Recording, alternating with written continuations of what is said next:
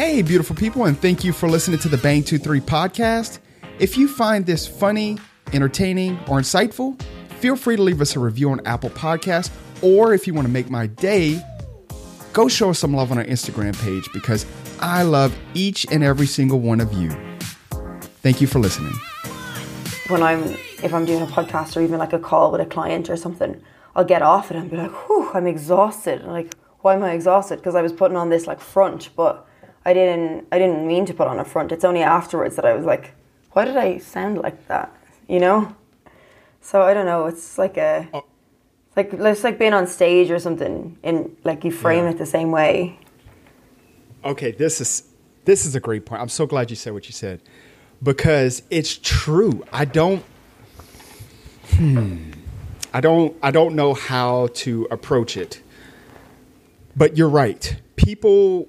Maybe it's social media, but people seem to be so scared of judgment that they lose who they really are for a moment, right? So whenever people have friends, maybe like 2 or 3 good friends know who that person really is, like their deepest, darkest secrets. But to everybody else, it's this front. And I just think that's such bullshit because, man, listen, I am such a piece of shit. I am like a terrible person. I have flaws everywhere, and I'm okay putting them on display. And I just thought that kind of everybody's like this, but it's not true. Everybody is terrified to say the wrong thing. Everybody seems to be terrified to do the wrong thing or to get called out. And man, that just makes me so sad. Yeah, I think it goes, well, not to get too evolutionary on it, but I think it comes back to when we were in like tribes or whatever and moving around, and like if you were weird or different, or you like if people judged you the wrong way, you got excommunicated and you died on your own out in nature. I don't know. That's how I always justify my fear of judgment. No, I think you're bang on. Listen. You could tell me the earth is flat and I am a lizard, and I would be like, tell me more, please. I'm not judging you at all. I think that is a fantastic theory. That's a fantastic theory because, for example, they freaking crucified Jesus. Right? So he was, good point. By all accounts, a good guy. Like whether you believe he was a son of Christ or any of this other stuff. But he was a good guy, but he was different. He was so different. And guess what? He died in like the most disgusting way possible. And we still do this till this day. For example, let's say that you have on the wrong shirt or something like that, right? And I'll call you out. I'll be like, Maria, I cannot believe you have on that shirt. Don't you know that child slaves made that in Indonesia? You're a piece of shit, right? And then this will like spark a whole thing. Oh boy, everybody's piling on you. And now you've gotten, exactly like you said, you got excommunicated from the tribe, right? You're an outcast now. And so now people have this guard up. So now it's like, okay, there's no brand showing on my shirt. Okay, yeah, no, I'm good. I don't want to say the wrong thing or anything like that. It's just sad because I enjoy whenever people are themselves, the good and the bad. I like the bad part of people. I like, for example, I love talking to people who went to jail for heinous crimes. Really? Like I was talking to this dude once. This was not on a podcast. And he had this look. And he said, I just got out of jail today. I'm man. I was like, holy shit. I talked to this guy for like 2 hours. He told me the whole story. He thought it was an accident, but I would never judge that guy for that. You know, I would never, because I don't know what he went through in life. I tell you another one. This guy, oh boy. Now this one's dark. Okay, Maria, will you judge me? I'll try not. Okay, I hate all people named Maria. I'm just joking. But this guy, he molested children. And that's disgusting. That's so fucked up. But he was telling me his life story. His mother forced him to perform oral sex on her when he was 8 years old. Ooh, what the fuck? When he was 8. Now, am I saying that, oh, here you go, here's your pass to molest children? No, absolutely not. That's fucked up. But what I am saying is I have no clue what that would do to me or any other person if your mother made you perform oral sex on her when you are 8 years old. That's got to fuck people up, like in the most heinous way. So I'm not saying what he did was fucked up, man. It's the worst thing ever. You know, honestly, if they put him to death, they probably should. But man, that dude lived a life that I can't even imagine. Like, that's so crazy, dude. But then, like, what that does. What that always like stands out to me is like, so you know how horrible it is to have that happen to you, but then you still do it to someone else. Like, that just doesn't calculate in my brain. Like, when I'm trying to, like, I don't know, call it judging, trying to understand, whatever it is. Like, when I'm thinking about it, I'm like, you know what that did to you. You're living proof of what that does to someone, but you still were willing to do that to someone else. And that's not just in like serious things, like very, very serious things like that. Like, even, I don't know, if in school someone robs your pencil and then you rob someone else's pencil, like, you know, it's just like, it doesn't make sense to me how people like can do things to other people that hurt them so much. This is a great point. And logically, that makes the most sense possible, right? I'm sure if you're like, hey, bro, did you like when your mom did that to you? Did you like when she did that to you? What he was saying was that she made him feel like, oh, do you love me? If you love me, this is what you'll do to me as your mother. And that's crazy. Oh, my God. So now that you're a man, right, you're a grown man, you should be able to think like, hey, that was so fucked up. I'd never want to do that to anybody else. But if we flip it back to what we were just talking about, right, the tribal thing, right? So I see a wife beater on the internet and I type him a big old nasty message. You're a piece of shit. And then I hit send and then I go beat my wife. Like, this is, I don't understand why stuff like that doesn't click sometimes. I don't understand, man, but I wish it did because I feel like the world would be better. Yeah. It's like, what is it called? Like cognitive dissonance, I think. When you like hate something. I think it's, I could be wrong, but I think it's when you like, you say one thing and do the other, basically what everyone does all the time ever in our entire society. It's like this is why politicians get elected. They are like the most cognitive dissonant people. Like, we're gonna cut all taxes, and then they turn around, they sign the thing to raise the taxes, you know, or whatever. It's crazy. I know humans are crazy, weird, fucked up things, and I just wish if we just didn't judge until we walked a mile in those shoes. I just think everything would be better, but I know I'm asking for I'm asking for a miracle or whatever. I just know that I try not to judge people. And it's hard, especially whenever like people hurt you. So, you know, I was made fun of in school. I'm sure you were. And that's one of the hardest things. Were you bullied in school? Like a little bit for like maybe like a year or so. Yeah. Were you popular? Were you a cool kid? I don't know if we really would have had that in schools in Ireland, but if we did, I probably wasn't. No. Okay, so you were raised in Ireland, and could you explain to me what was school like? You didn't have like cool kids and dorks? I mean, there was definitely people in the year who were like pretty cool and like, you know, the confident people or whatever, like, but there wasn't like, oh, this is a group of like the cool people and this is like the popular people. Like we would see that on TV, but I don't know, like there was a lot of people were kind of friends, like there was a lot of like, I mean, there was definitely like friend groups, but like there was no kind of animosity between groups and different people would be friends with, like you just had your friends. Like, I don't mean there was necessarily like a clique.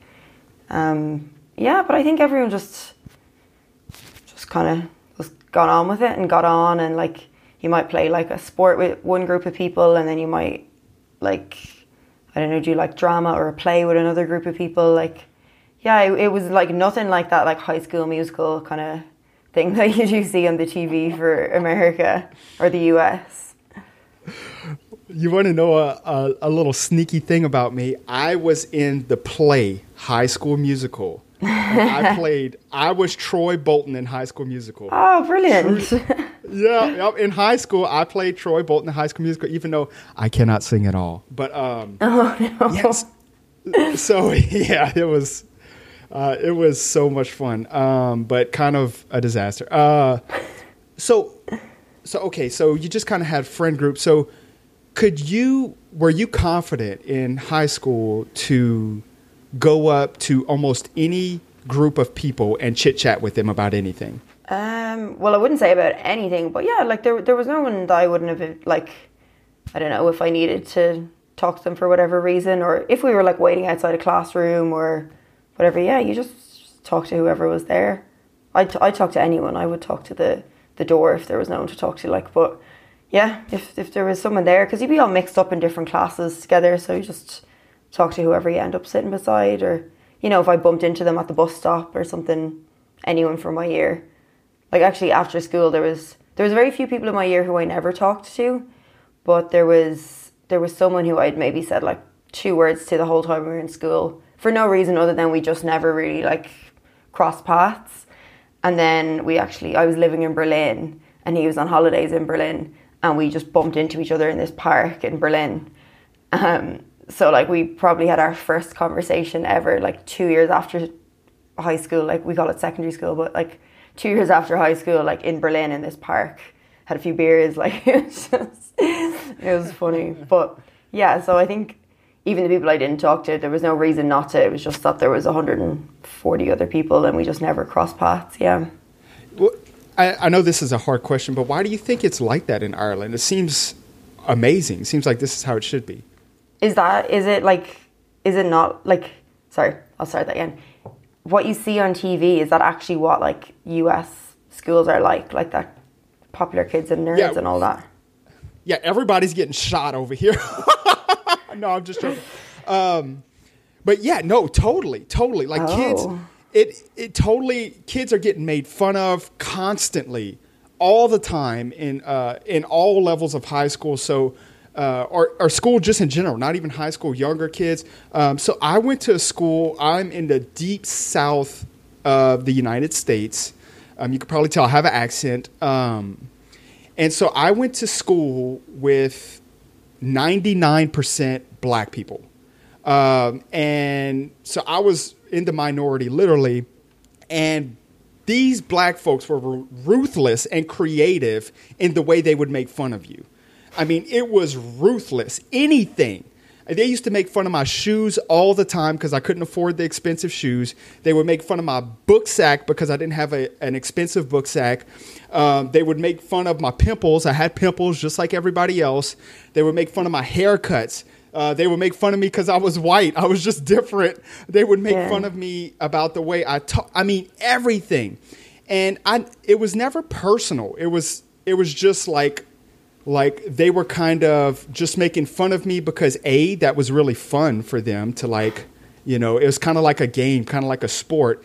And B, it made them look really cool. So, like, if I'm a guy and I can make fun of somebody else, hey, the girls may like me, right? Because, yeah, look at me. Like, I'm the cool guy. Like, yeah, shut up, Chris. You're ugly, bruh. Like, you can't beat me in basketball, man. Shut your face. And so now, like, the girls may say, oh, wow, like, he's cool. But it's totally like that. It's so cliquey. And by, like, you know, it's not common for people to cross that friend group. The jocks don't talk to the nerds.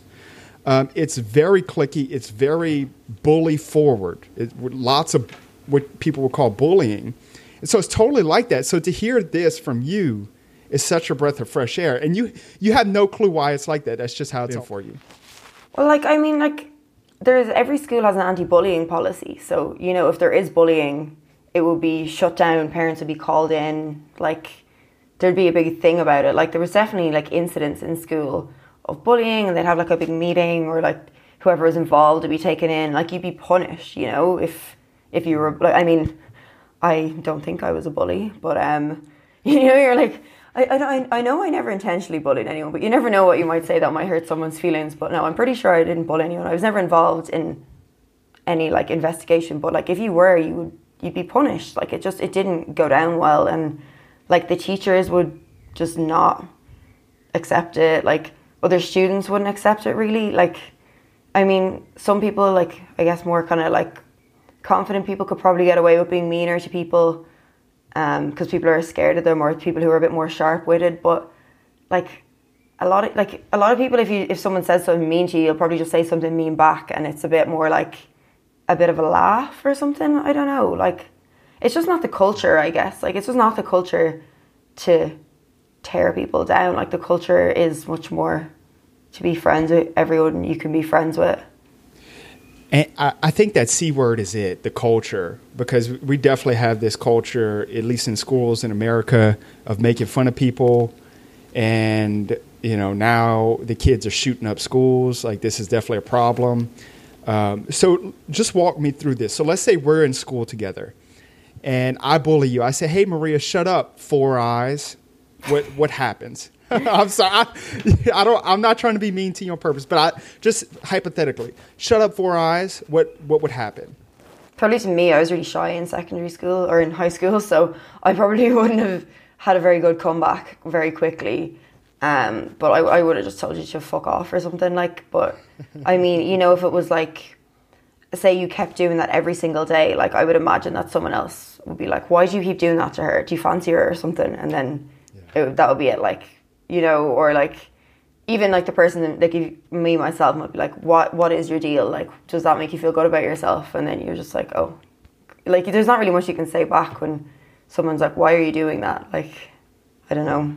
And like maybe now I'm putting like a veil of like being 29 on it, because obviously I wasn't 29 when I was in school. I didn't have the wisdom I have now, but I feel like that's what would have happened. Like, and especially now, like my cousins are in high school now, and like it just like people say mean things, but like it just doesn't go down. Like people, it's just not a cool thing to do. Okay, that's great, and I think that is how it has to be, because hypothetically here in the United States, we don't allow bullying either. Like this is not a thing that the teachers or whatever allow. But here's what happens. So let's say you bully me. You say, "Shut up, fat boy." You call me fat. and I go to the teacher, right? And then the teacher gets parents involved or whatever. Now I'm labeled, right? I'm a snitch, right? I went tell on you. So I'm weak, right? And so now everybody piles on me. But like, yeah, Chris, you know, everybody's calling me fat boy now because they know it gets to me. They know that it bothers me. And so even if the parents get involved, and let's say hypothetically your parents get involved and say, hey, Maria, stop calling Chris a fat boy, right? You're going to come to me the next day and say, I can't believe you went to the teacher. What are you, stupid and fat? You're weak. Oh, my gosh. You're so soft. Like, you could never get a girlfriend, Chris, fat boy. That's what happens here. But what you're saying is how it should be. It should be in the culture. What should happen whenever you call me fat boy is someone else should say, hey, why are you making fun of Chris? Why are you doing that? Maybe he has a problem. Maybe he has a medical issue. Maybe he's trying to lose weight. Why don't you shut up, Maria? That's how it should be. Yeah. But it's just not over here, man. Yeah, but like even like teachers can see what's going on though, even if it's not happening. Like if you don't tell them, like the teachers can still see what's going on. Like so, there's obviously like a bit of a blind eye turned to it as well over there, right? Yeah. Totally. Yeah, totally, man. This is honestly the most fascinating thing I've heard in like weeks. Really? And I thought that I'm so serious, Maria. I thought that kids are just shitheads in general throughout the whole world. In China, Ireland, the United States, kids are mean and you just have to deal with it. But this seems to be a culture problem, like you said, here in the States. And it should not be that way. It should not be that way. And I don't know what the fix is over here. I really don't. But yeah, the teachers see it. Other students see it. Everybody sees it. But I think, especially whenever it's the culture, people are scared to speak out against it when that's the norm, you know? Yeah. It's weird. I think like I don't want to say like it was this like utopia where everyone was holding hands and skipping around singing Kumbaya. Like it definitely wasn't. Like there definitely was conflict and there was people being mean and there were tears and there was fights, but it just never felt like it was set in stone. It wasn't like, oh, well, you play, I don't know, Dungeons and Dragons, therefore this is your friend group, this is what you're going to do every day, and you're going to get bullied. Or you play a sport, so you're not going to get bullied, and you're going to bully people. Like, it just wasn't set in stone. Like human beings definitely have conflict, and kids definitely are mean, but it just, yeah, it just wasn't really tolerated to that extent. And there's I guess there was a lot more opportunities to be yourself. Definitely in my school, like I don't know what other schools are like, but I met people who went to other schools and I feel like people just kind of got to be themselves. Like it wasn't like you were, again, like I just used to say you play Dungeons and Dragons. It wasn't like, okay, because you play Dungeons and Dragons, therefore you cannot play football. It's like, yeah, you know, like I was in play every time there was a play or a musical on, like I was in that, but I played field hockey, but I did like, I don't know, I'm trying to think, like I did pretty well in my exams, like, you know, it was like I could do all of those things and none of them define me as a person. They just were things that I did or like part of my story kind of. Yeah. Yeah, I think that happens here too, where people cross those lines, but I just think here everything is fair game to be destroyed. Like anything, the way you look, people will just drag you down, and that's sad. So you've traveled. I do have to say, sorry, that would happen at home too. Everything is fair game for slagging in Ireland, like everything. But usually people have the kind of intuition to realize when it's like getting to you to a certain degree that they will stop. You know, like people will slag you, and especially like you say, if you have a pimple, like people will probably slag it. They'll probably give it a name. They'll probably like ask how your pimple's doing today. But if it gets to a stage where you're not laughing back, you're not giving a funny response, you're actually getting upset by it, that's usually when people know to stop. So like, and then like it could be... That's so mature. Yeah, I guess because it is very, like, to go back to the culture thing, it is part of our culture to slag or to make fun of everyone all the time, but it is always in jest, I guess. Like it's, so when you've been doing that from a young age and people will be slagging you and making fun of you from a young age, I mean, like I don't know, like my parents didn't make fun of me really, but like people's parents would be making fun of each other, of like the kids, and like it would always be in like an inclusive, like playful way. So you're kind of used to it, I guess. So you kind of learn to have that intuition then to know when it's like really bothering someone or it's just a bit of fun. And that's a good differentiation too. Because, for example, I have tons of friends. Actually, I don't. But but all of the friends that I have, we make fun of each other all the time, right? We're guys, you know, hey. But it's clearly in good fun. It's clearly like just poking fun. For example, I'll make fun of my cousin, be like, hey, you gained a couple pounds, you know, what is your job stressing you out or something like that? But it's completely in lighthearted. But you know, as a person, whenever someone is making fun of your pimple, for example, if you feel depressed or you feel like, oh, he's just having a laugh, you know, there's a clear distinguishment there. Yeah. What did you get made fun of for?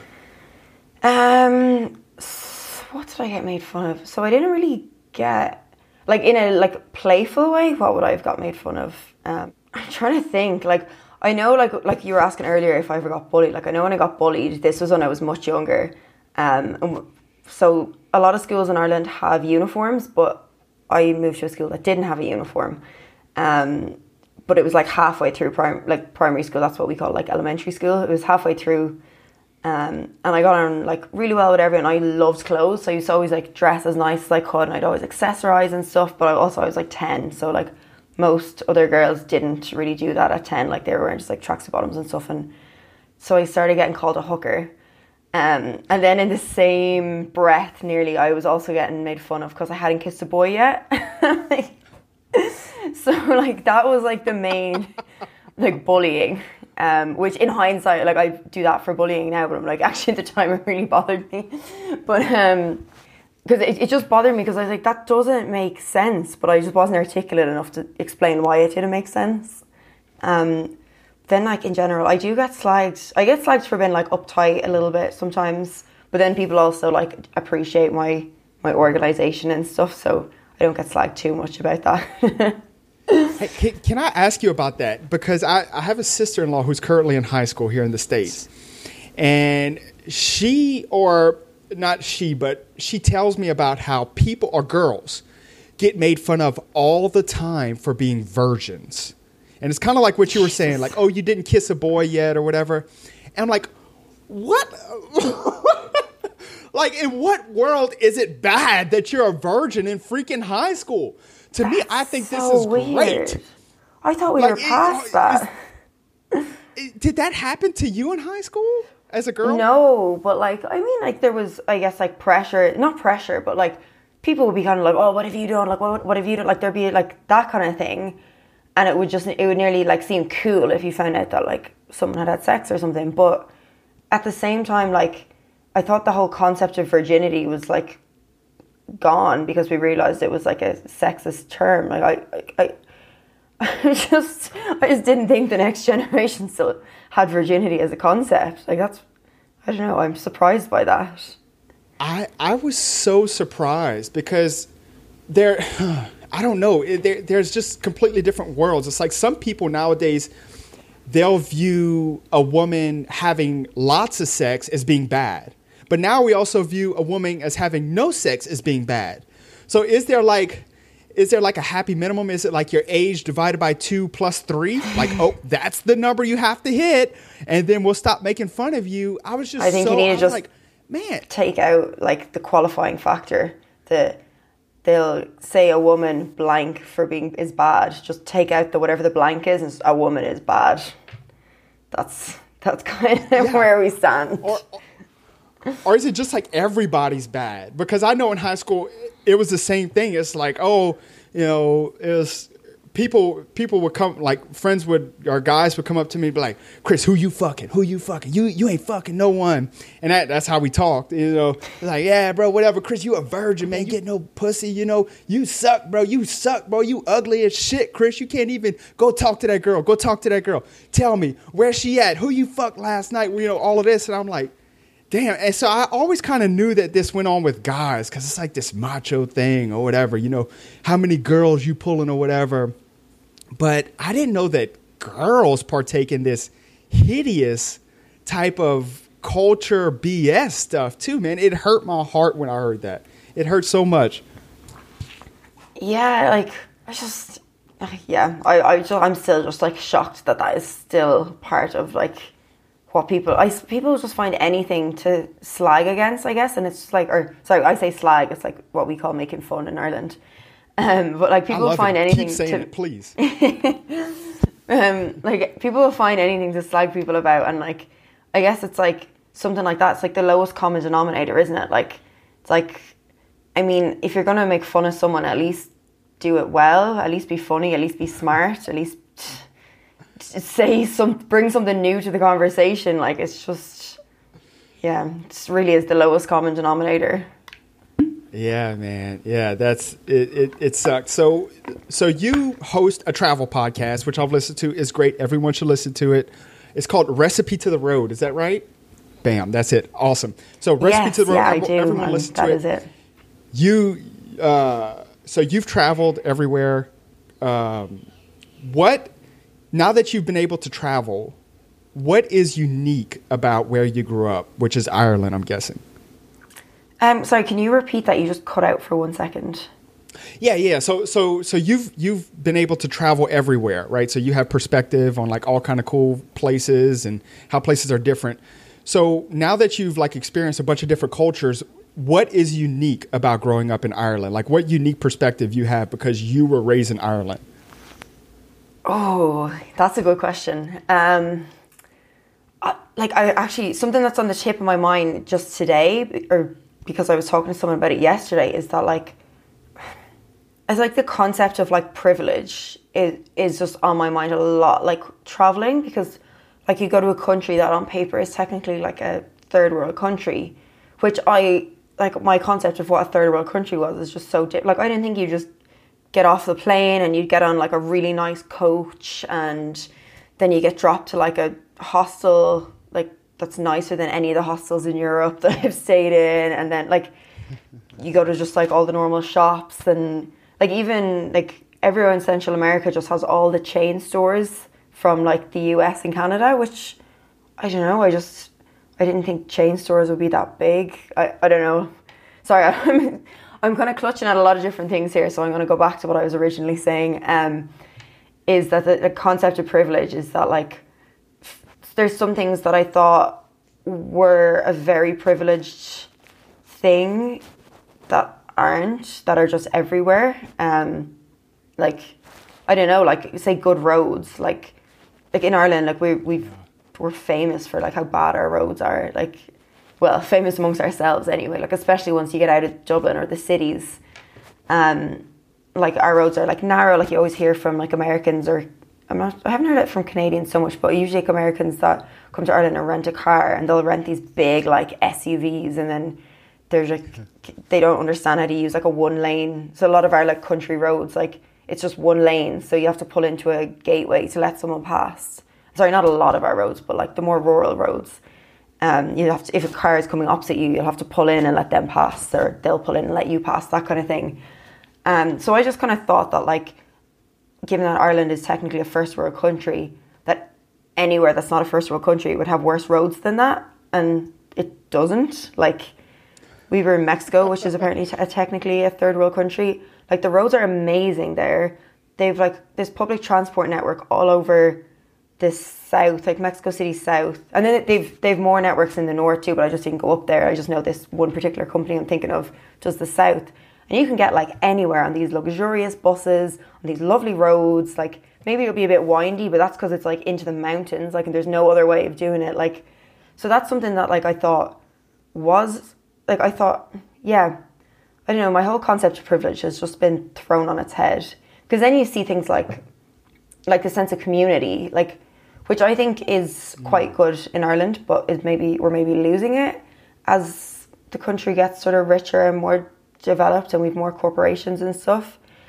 But then, like, I think that's a huge privilege, and you see the levels that community can be in, like, again, in Mexico. So, like, I'm in Guatemala now. I've been in Honduras, Mexico, and Belize, and like you see the type of communities that these places have. Like, I don't want to say especially Mexico, but it's because I spent the most time there. But like in Mexico, like you'll have stray dogs in a town, but like none of them are skinny. None of them are like angry or upset. Like some of them will even be neutered, because there's just like people, just like, I guess, organizations or people help them. Like most restaurants will have like at least a water bowl out for the dogs. Some of them will have food, or they'll put scraps out. Like it's just that kind of like, it takes a village mentality. And then like with that same kind of thing, like the places that most towns are so safe, like there'll just be like a 5-year-old kid pop into the shop to buy milk, and they'll be chatting to the person behind the till as if it's like an old buddy of theirs, even though they're like 5 years old. And then they'll just stroll off home, and they'll be saying hi to people, and like they're just like a valued member of the community as a 5-year-old. And everyone knows, maybe everyone doesn't know everyone even, but like most people are just good people, and they're not out to do anything wrong. And it's just like amazing seeing that kind of community. So I think that's like a huge... It was so interesting what you said about how some of these third world countries have great community, because I've seen that as well. So I was raised, I have not traveled to third world countries, so I'm not talking about that. But I was raised in a very poor area of the United States, and we had incredible communities. I mean, incredible. We knew everybody. We knew the bus driver's kids. We had people who would like sell, who would do a shopping cart up and down our street and sell us like popcorn. We knew everybody. We knew our neighbors, everyone on the street we knew. And it was just very tight knit. People were very easy to like invite me over to their house, all of this stuff. But as I started to make more money and get to know people who are richer, I guess, they like to keep you out of their business. I find that people who have more money are more standoffish. Yeah. Do you know why that is, or do you have any insight into that? I don't know. Like, I guess so you definitely see that in Ireland as well. Like, when there's areas that will be maybe more disadvantaged, there's definitely more community, and it's but I guess like when you're in a disadvantaged area, you're in not in a as well off a position, you need people more. Like if your mom wanted to go shopping and she didn't have the money to pay for a babysitter, or she just, I don't know, whatever, like if you're in like a community where like she's minded the neighbour's kids for a few days this week so she can throw you over to the neighbours to get minded and just have an afternoon to herself, like, and that's like a very superficial example, but you know, like, and especially as well if it's like, I don't know, I suppose it go back to that evolutionary thing, like the tribal thing, like the reason communities functioned was because people all had their role and they all knew where they were needed. Whereas like if you're rich, and I'm thinking like proper, like you own a mansion type and you have staff kind of rich, like, but there's no need for you to build relationships because you can just pay someone to do anything that you need. And like, I'm not saying relationships are transactional, but I think like a big part of feeling fulfilled in a relationship is being needed. I don't know what you think about that. No, I think that's true. And maybe you can call pretty much all relationships transactional to some extent, because, you're right. Hey, I'm poor and I need, my neighbor to watch my kids while I go to work.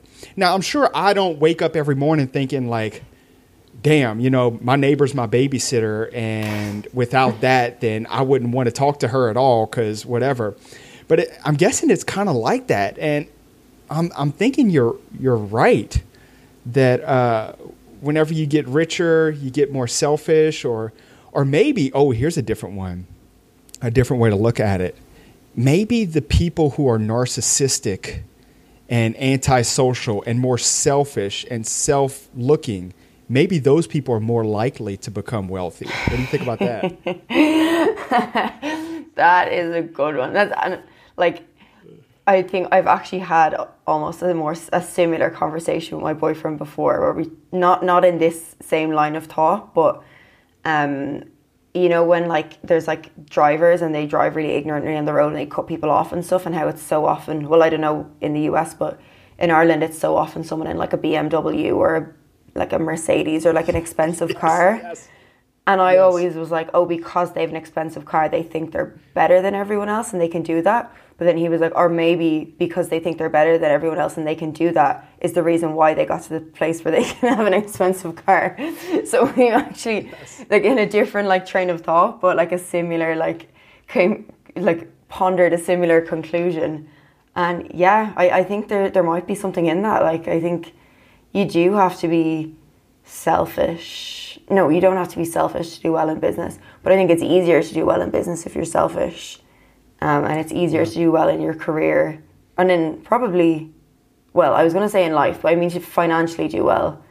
I don't mean like in other ways, because I don't think you're doing well. I think if you're selfish and you've loads of money and no one trusts you and you don't trust anyone, I don't think that's a quality of life. But I mean, to do well financially, I think it is easier if you're selfish and you have no shame and you don't care about other people. Absolutely. Yeah, I completely agree. And I don't know why, especially here in the States, we are brainwashed into this money thing, that money is all that matters. So, for example, it's very common. I'm guessing this happens other places in the world. It's very common for you to maybe meet someone new. I say, hey, Maria, here's John. And you talking to John, and then I lean over to you. I'm like, hey, Maria, he's a lawyer. And it's like, oh, he's a lawyer. It's like, oh, wow, he's a lawyer. But if I were to say, oh, hey, Maria, here's Susan. And then we're talking to Susan. I'm like, hey, Susan's a stay-at-home mother. You'd be like, oh, okay, whatever. And that's so fucked up, because stay-at-home mother is like the ultimate job, Like, I don't care if you're rich or poor. If you are a parent, like, this is the most honorable job. You are sacrificing your own life and pouring your own soul into something else to help this child. It's beautiful. but yet that we just don't have that status attached to it. It's like, oh, hey, Maria, he drives a BMW. Oh my gosh. But if I'm like, hey, Maria, he volunteers at the soup kitchen. You're like, who cares? That's so fucked up, man. That's so fucked up. Why do we think like this? It's fucked up. I don't know. Man. Like, I think definitely with the stay-at-home mom thing, like, I think that is looked at. And, like, I never really put it together with money before. Like, I didn't know why it wasn't always respected. And I didn't realise that it was... I never put together this because it doesn't earn money. Like, I always saw it more from the perspective of it because, like, women's roles are kind of, like we're very... As a society, we're very in our masculine. And, like, we prioritise masculine traits and masculine roles as, like, important. Whereas, like, feminine roles are kind of like not really seen as important. But then in terms of, like, I think like there is a mystique as well behind like rich people, I think. Like it's just like, and I know I'm not just talking about people that have money. I'm talking about like, I don't know, when someone walks in and you just know that they have like had a silver spoon in their life the whole time. Like, or like, I guess like when you see celebrities on TV, like there is a mystique there. Because you're like, they're just so different to like the normal person. Like it's like they're different to society nearly. Because I don't know.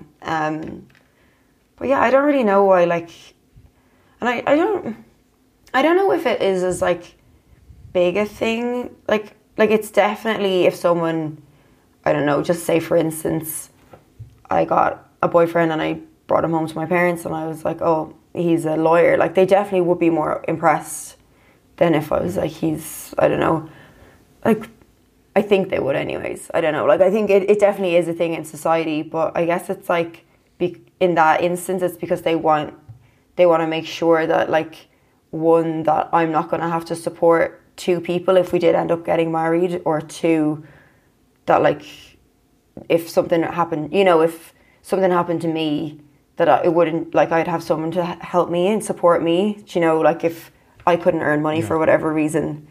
But I think that's kind of why, like, parents, I don't really know in general why people see people who earn money as, like, better, or if they always do. Yeah, so to make their case, and I would say this, we're all participating in games, right? Whether we know it or not, right? For example, health is a game, right?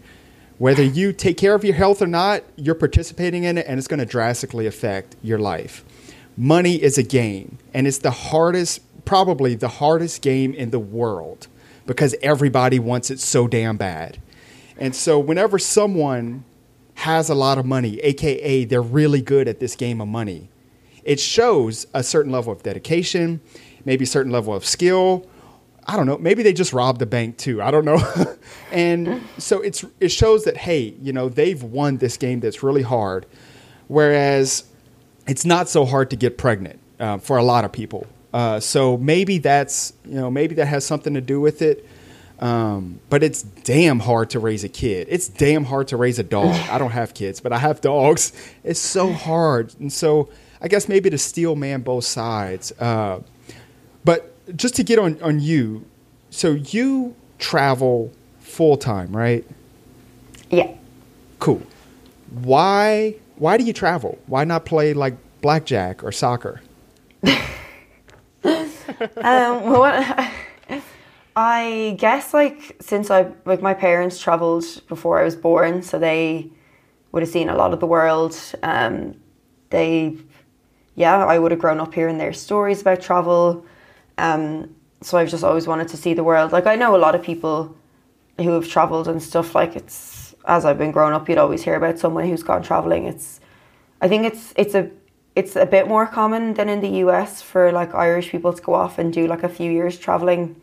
And it's definitely more common in like continental Europe. So like as soon as you kind of like meet anyone from like, I feel like in the likes of like Germany and the Netherlands, like it's not a if you will go traveling, it's a when you will go traveling thing. So we've kind of been around like people from different places in Europe. It's kind of in your mind then to go. I'm just curious, and I want to see different places and meet people and just learn about their different cultures and stuff. I just find people fascinating. find the world fascinating. Like there's so much more than what you grew up with. Like you can even go to a different part of Ireland, and like Ireland's so small, you can go to a different part of Ireland and people are so different. I mean, we're all the same, but like within that, like there's so much difference, and like I love that. So it's just amazing to see people from different parts of the world and how they live. And yeah, I guess because you're always learning, like you're always learning new things, you're always like growing yourself as a person, and you're always like growing your ability to do things. Yeah, I just love it. Yeah. Whenever you talk to people or you tell them kind of about your travels or, hey, I went here, I went there, do you think you sound pretentious or snooty? No, I don't think so. Like, I don't know. I think I'll read the room. Like, so if I'm talking to someone and they've never had an opportunity to travel, like they've literally had to get a job when they were, like 13 years old to support their family, and like, then ended up having kids when they were 18 and just kind of like never had that opportunity. Like, I'm not going to kind of be like, oh, when I went here and I did this, or when I was doing this. Also the way I've traveled, like my boyfriend and I went to an all-inclusive for Christmas as a treat, like an all-inclusive resort.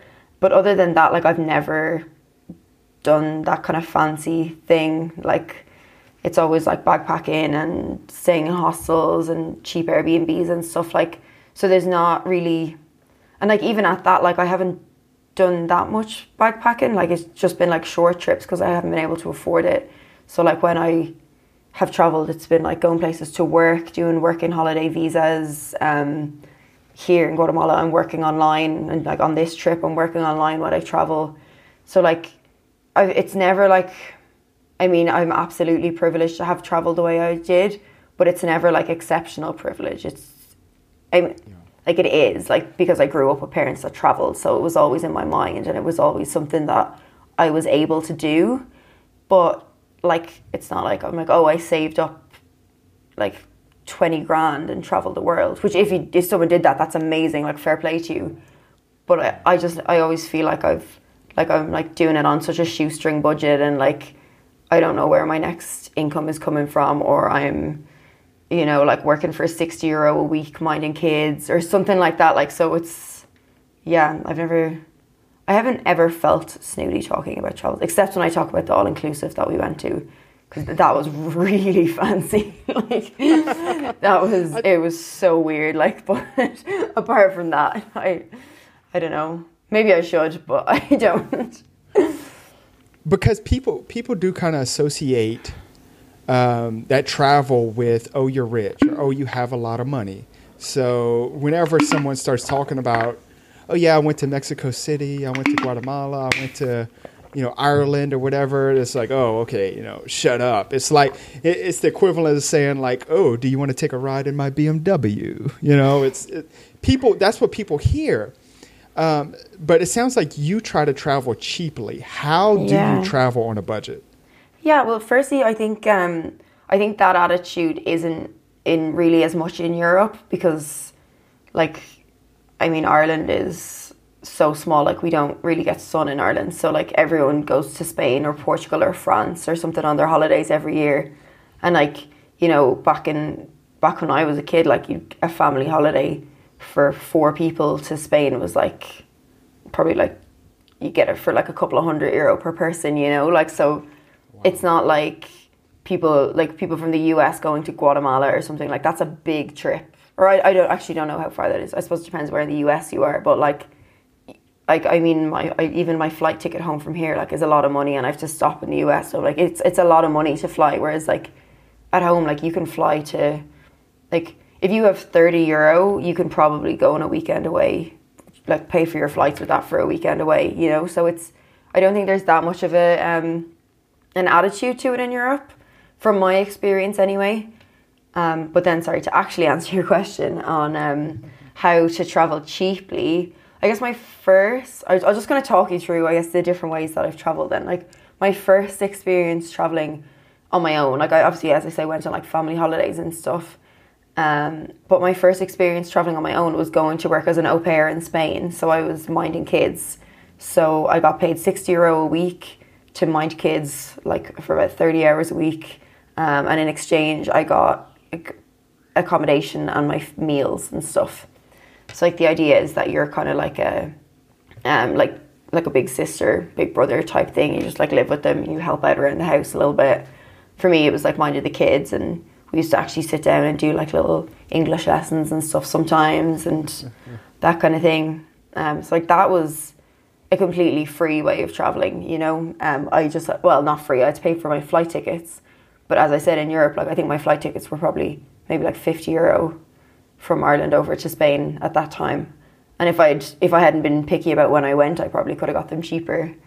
And then like I've done like working holiday visas. So I worked in the US for a summer. I worked in California. I worked in Canada for 2 years. There's like that kind of way. Like you do have to pay for the visa and stuff, especially for like the US. The visa process is very expensive. But then you get there and you're earning money, so you're kind of like sustaining yourself. Like you just need the savings for the visa itself and like your first few weeks while you get set up. And then within Europe, like I've always, if I've wanted to work somewhere, like I could just work there because it's all the European Union. In terms of like traveling, then like I'll always get the cheapest accommodation, and I'll use like Hostel World or whatever. I'll put the filter on like cheapest to dearest, and I'll like look at the cheapest hostel and check the reviews, and if it looks okay, I'm like go with that. At the moment, because we have to work online, like when I like that's what we still do, but we always have to put the Wi-Fi in the kitchen filter on because we don't want to obviously eat in a restaurant every day of the week. I couldn't afford that. So you might pay a little bit more for a hostel with a kitchen, or an Airbnb with a kitchen, but then you're not spending like, I don't know, you could spend what, like €30 a day on food if you didn't have a kitchen, like, so. Yeah. I'm trying to think what else is like. I think so you can go places. And I'm sorry to cut you off. You can go places. I didn't know this. I'm an ignorant American.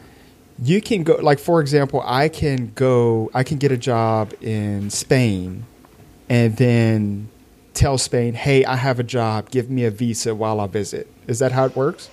No. So for me, because I'm from the European Union, I can go to Spain and you just like sign up basically and get like a social security number equivalent. Okay. I think it's called like a NIN. I can't remember. Anyways, but for you would have to get a visa. So you'd have to apply for the visa, and then you would be able to go over and get a job. Or maybe while you're applying for the visa, you'd be able to like search for jobs and stuff. So that would be how it would work, like for you, like, if you're like out of the European Union. So that's like for me, like I went onto the Canadian, typed in like the Canadian visa was the easiest process. Like I am still amazed at how like their website was just so easy to follow. Like you just went on, just like did it so easily to get the 2-year working visa. What do you have to do? What do you put in the website? Like your name?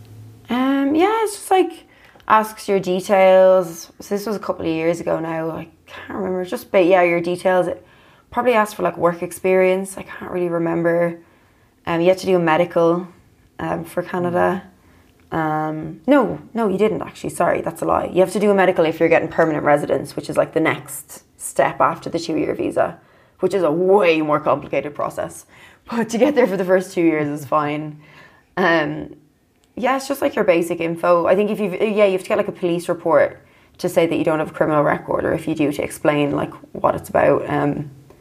It was very straightforward, and they had a really handy infographic on the website that I was able to just follow along and tick all the boxes. Yo, Canadians are so friendly. That is awesome. What's your favorite place you've traveled to so far? Ooh, I always ask people this on my podcast, but I haven't asked myself. God, where do I love? I absolutely love Berlin, in Germany.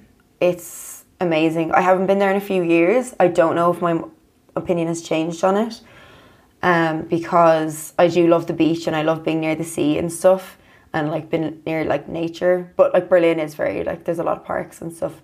So yeah, Berlin is definitely, I always say, my favorite place in the world. then I really love some places in Mexico. Like, I really liked Puerto Escondido, which is on the west coast of Mexico. It's just like this. There's loads of different parts of it, but the part we stayed in is like apparently only got like electricity not so long ago, or maybe it was Wi-Fi not so long ago. I can't remember, but they still have like sand roads, and like the people who live there, like they don't want it to get developed. Like, you know, it's part of its charm. This isn't the whole town of Puerto Escondido. This is just the part we were in, La Punta. And it's just amazing. Like, after we were there for 2 weeks, and after 2 weeks, like, you just start to know people. Like, that can come back to that community thing. You'll just know people around. You'll know the dogs. Like, there was a dog, we called her Dudlette, because we thought it was a boy at first. We called him Dudley, and then found out it was a girl, so we called her Dudlette. We met her like 4 times, and like in very different parts of the city, not even just in a small area. Like, so like after like 2 or 3 weeks there, we even knew the dogs. Like, it was just so nice. It's such a nice place to just chill out and kind of like have a base for 3 weeks. It wasn't that long, but yeah, really liked there as well. What do you do about the language barrier? Do you speak all these languages? So I don't. I just speak English. Well, I speak English and Irish, the Irish native language, but I'm learning Spanish. I learned Spanish when I lived in Spain as an au pair. Like, I went over there with no Spanish, just about knew how to say hola. So I did Spanish lessons then, but that was like 10 years ago. So I thought that it would all come back to me when I stepped off the plane in Mexico a year ago, and it did not. Like, it was almost like I was learning the language again. I was basically learning the language again. So I've been learning, while I've been here, I've just been learning Spanish. I find in Europe, like, a lot of people speak English, which is, like, it makes me feel bad that I don't know all the languages, but it's also very easy to communicate. I studied German in college as well. So I lived in Germany and I tried to speak German, but everyone just spoke English to me. Like, in Berlin, funny enough, like, so I did a study abroad year in like a kind of town in southwest Germany called Trier, which was amazing. It was a big student town, but there everyone spoke English to me. But in Berlin, which is like known as like an international city where there's like English speaking jobs and stuff and everything, there I actually found it easier to speak German, because I think people are not so sick of it, but they're so used to speaking English all the time that when someone actually wants to speak German, they're like, this is great, like, we'll let you practice. Whereas in Trier, it was like people, they weren't fatigued from speaking English because there wasn't as many English speakers there. So yeah, but yeah, I think honestly English just like really does help. The only place I've been where I fully couldn't communicate with people was Morocco, because they speak French and Arabic. I think it's even a dialect of Arabic. But I was there with my dad and he speaks French, so that was kind of the biggest place I went that I was like, oh wow, it was the first time I was kind of like a fish out of water sort of thing in terms of language. Yeah, that's cheating. So okay, so let's just say you're in a place that doesn't speak the language.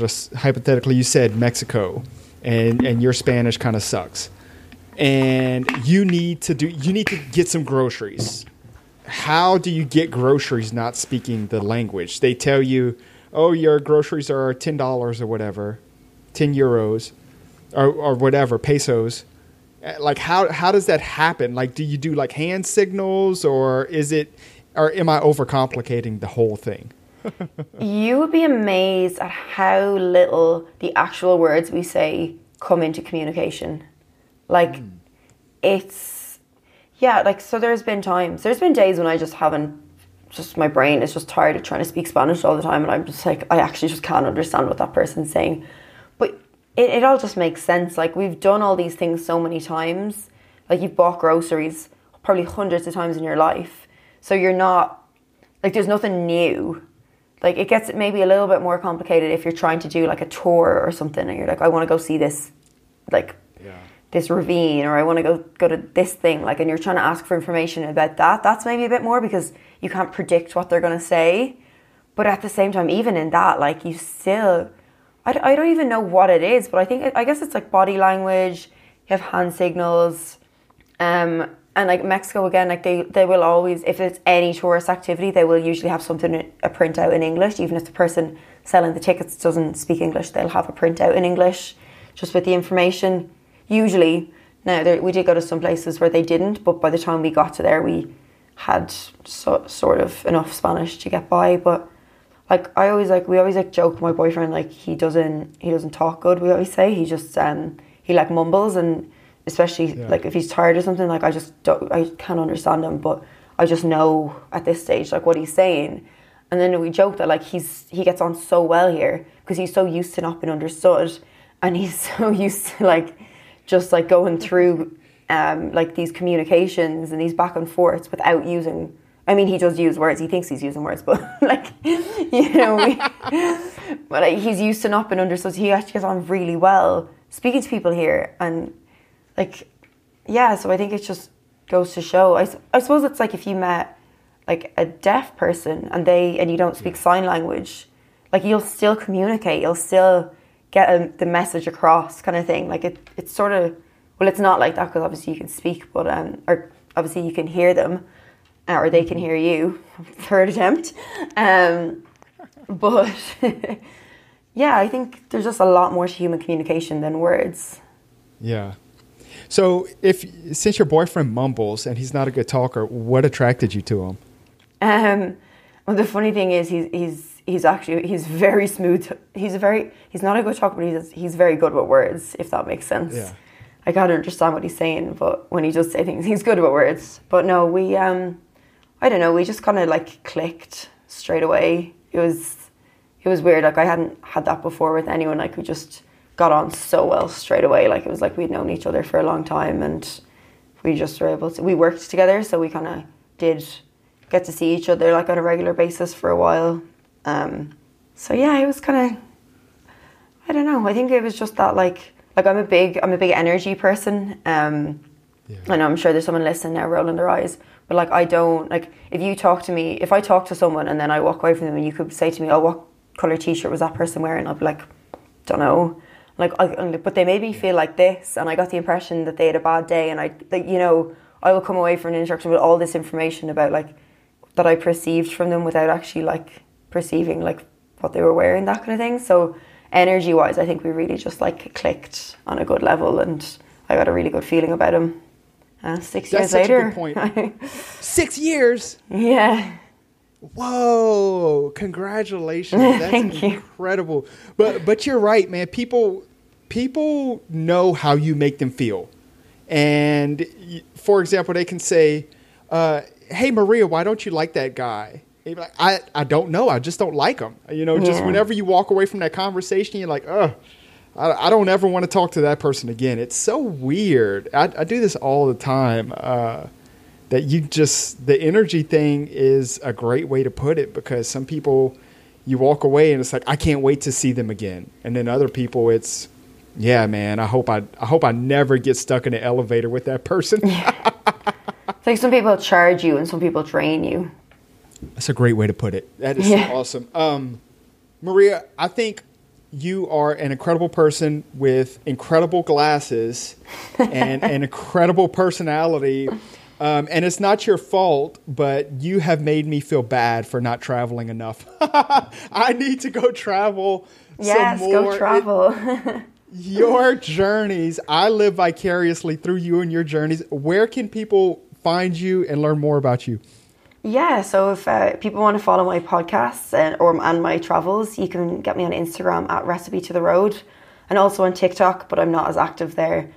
And then the podcast is called Recipe to the Road, so you can just search that on Apple, Spotify, whatever your preferred listening platform is. I think that's kind of, we didn't really talk about my business. I was about to start going into my business website there. I was like, but we didn't talk about my business. Please. I'm so sorry. I'm so rude. We are rude here in America. We do not give a shit. I'm just joking. What is your business? Is this how you pay your bills, right? That was not me trying to pitch, but okay. So I'm a podcast. Let's pitch, because I'm catching. I'm a podcast manager, so I produce and manage podcasts for people and like businesses and stuff. So yeah, I do that online remotely for the idea is to help people get their voice out there, as you know, the benefits of podcasting, get their voice out there, connect with their audience, help their brand if it's for a business. And my company is called Creatively Contenting. So you can find that on creativelycontenting.com. Hell yeah. And it sucks. This is the fun part. Like, I get to talk to you and, we're going to hang out and all this cool stuff. But afterwards is where it, you have to put it all together, make it sound somewhat decent. And it's really hard. So I will put all of that cool stuff in the show notes, and anything else you want me to put, I'll put in there. Maria, thank you so much for coming on. You are awesome. Have a great day.